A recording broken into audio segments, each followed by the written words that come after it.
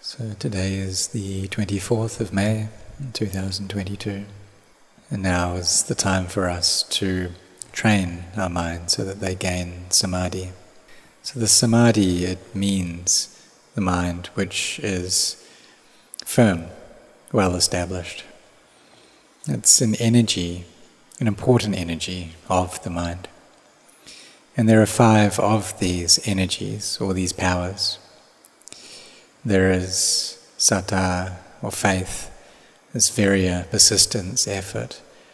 And then there's sati, it's mindfulness, and samadhi, this firmness and collectedness of mind.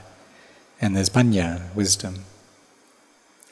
So for all of us, we have this saddha, we have belief, we have faith in the teachings of the fully self-awakened Buddha. And so this faith, this belief that we have in his teachings is that this Dhamma, these teachings, they really do lead us to the end of suffering. And that if we don't have Dhamma in our hearts, then what will be there will be upadana, this attachment. And with attachment, then we'll never be able to be freed from suffering. And we also have this faith in karma as well, that upon doing good deeds we get good results, that if we do bad deeds then we get bad results. And this is something which we should reflect upon every single day, that we are the owners of our karma, heir to our karma, born of our karma, related to our karma, abide supported by our karma. Whatever karma we shall do for good or for ill, of that we will be the heirs. And so this is a law, and a law of equity, of justice. So we should try to do good karma then, and abandon all unskillful deeds. Just like how when we plant a tree, then we will receive the fruits from that tree. If we plant durian trees, or lychee, or mangosteens, apples, then when we plant those seeds, then eventually we will receive the fruit of that. Whatever species of seed it is that we plant, then we'll gain the fruit of that species. So whatever karma that we do, then we'll gain the results from that karma. So we need to reflect upon our actions and try to just do good deeds and try to abandon all bad deeds. And we need to put our efforts into this practice as well. That having faith, having effort, then we should make the mind firm and collected. Because this brings us towards the end of suffering. And it's not the case that if we just sit around not doing anything, that we're going to be able to be freed from suffering. But we need to bring up effort. We need to sincerely set our hearts on this, trying to develop our sati, our mindfulness, so that it becomes constant. So normally we do have this sati, but it's not yet a full form of sati. It's just the mindfulness that is required in order to go about our daily lives. But it's not yet complete mindfulness. But we need that. We need this complete mindfulness. We need a mind that is firm in order to be able to gain knowledge, in order for wisdom to arise, and so that we can abandon this sense of self. Because the defilements, they need a sense of self, they use this sense of self. Sometimes, for instance, we sit in meditation and the mind becomes empty and there's nothing there. And while we're in that state, there's a great fullness and happiness there within the heart. But once we leave that state, then the sense of self comes back again. And then there's my wife and my children, my grandchildren. Then there can be fear which arises. We sit in meditation, and then while we're meditating, samadhi comes up. And so while we're there, then we don't really know anything about the world. We don't even know where we are at that time. So when we come out, then there can be a fear coming up that I don't really have a wife, I don't have a child, there's no real me. And this is what it's like when wrong view is there. We should know that meditating and developing samadhi, this brings up this fullness and happiness of heart. And we can compare it to like a rock sitting on top of grass. And when that rock is there, then that grass can't grow. But when we take the rock off, then the grass grows up, just like it did before. But even though that is what samadhi is like, still the samadhi is on the path of practice. That we take that samadhi and we use it to study and to gain knowledge into the nature of things, the reality of things, so that we see, so that we understand, so that we can truly understand how attachment is the cause for suffering, and that's all it causes. So therefore we need to firmly set ourselves on this path of practice, and cultivating these minds, and developing our minds so that wisdom can arise. But we shouldn't be afraid of samadhi. And sometimes we're meditating and the body expands, or it may grow very, very tall. This is what it feels like. It feels like perhaps it'll break through the ceiling. But if we contemplate into the body and see it as anatta, as not self, then there'll be emptiness there in body and mind, and the mind will feel very spacious and free. And this is what happens when there's clear understanding that arises. Sometimes along this path of practice of training our minds, there'll be feelings of dejection or of being disheartened that comes up. And we should understand that as being normal, natural. Sometimes we just get fed up with the practice. But we should bring up mindfulness here, knowing what is the mind like right now. That there are sankharas there, that the mind is being conditioned in this way. But we should know all of these states as being inconstant, as transitory, that they're not me. But what normally happens when thoughts arise, then we think that those thoughts are me. I'm the one who's thinking. I'm the one who knows these thoughts.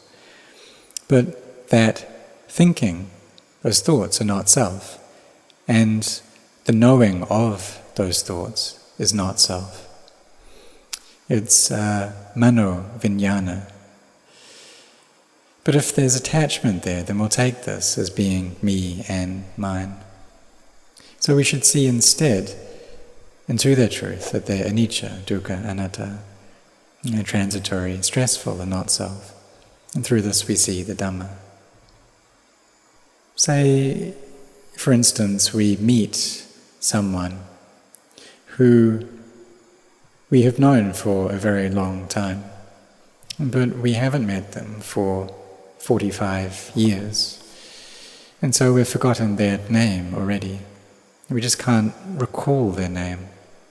And so that there is sanya. The sanya isn't kind of functioning well.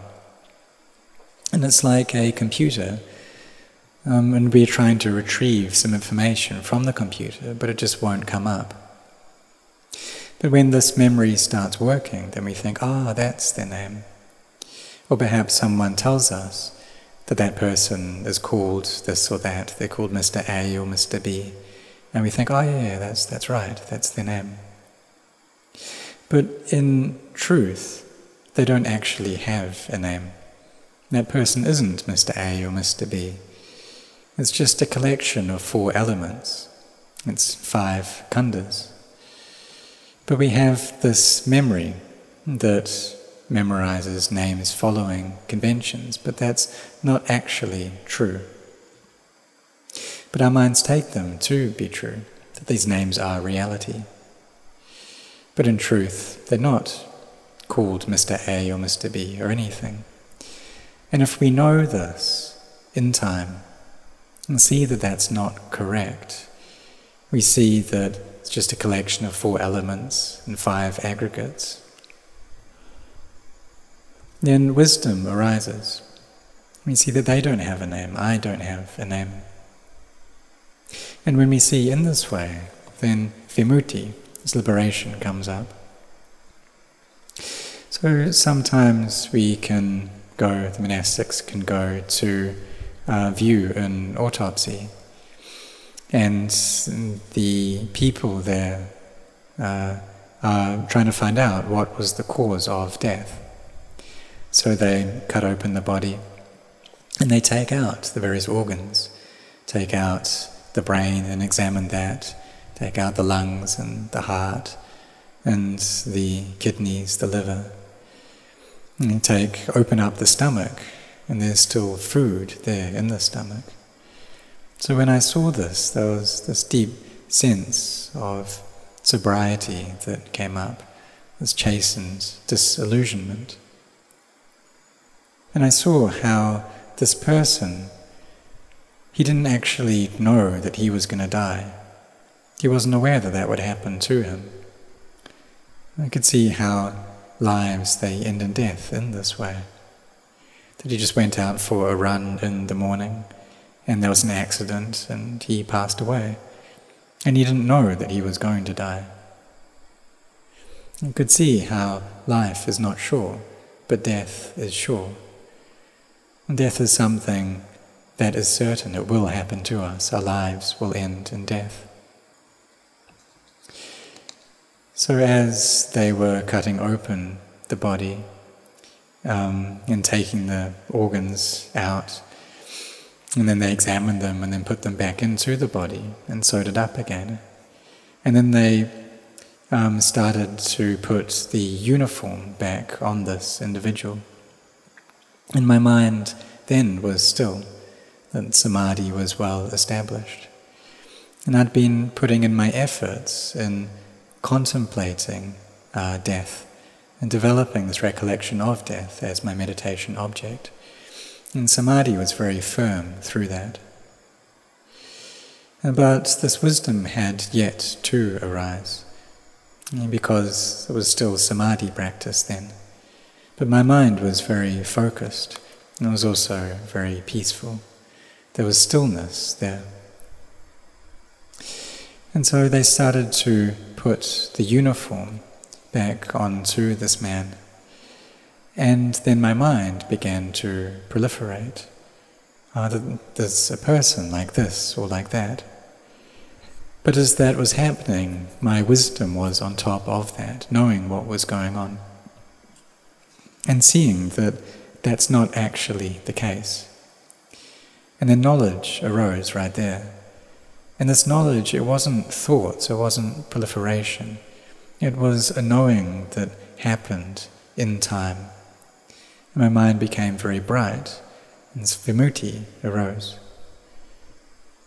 And there was this kind of inner voice that said that this isn't a person.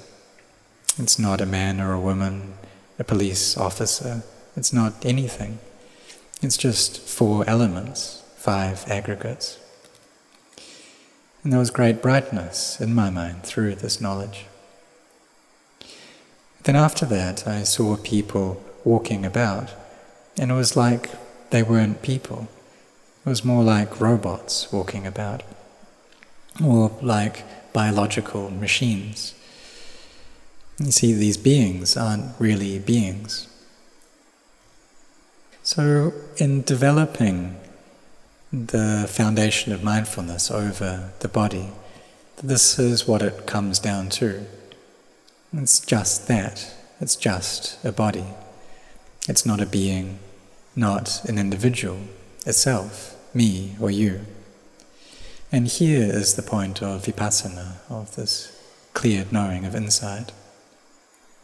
So when we're developing mindfulness, then we're mindful whether standing, walking, sitting, lying down, whether eating, drinking, listening, speaking, thinking, or mindful over the breath coming in and out. If we extend our arm outwards, we're mindful. If we draw the arm in, then we're mindful. So we have mindfulness there. And through developing this mindfulness, then samadhi becomes well established.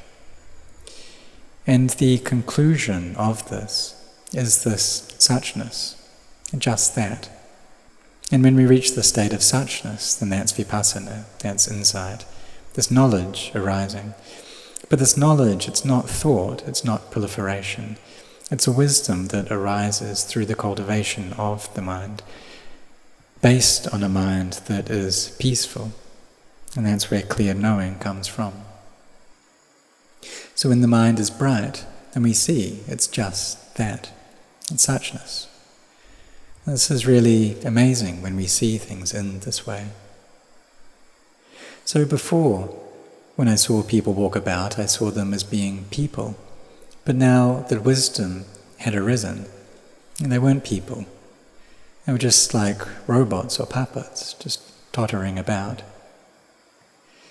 And this knowledge came up within my mind, that my eyes saw things just as they always had, but the knowledge that was there, it wasn't like the knowledge that I had before, it was new.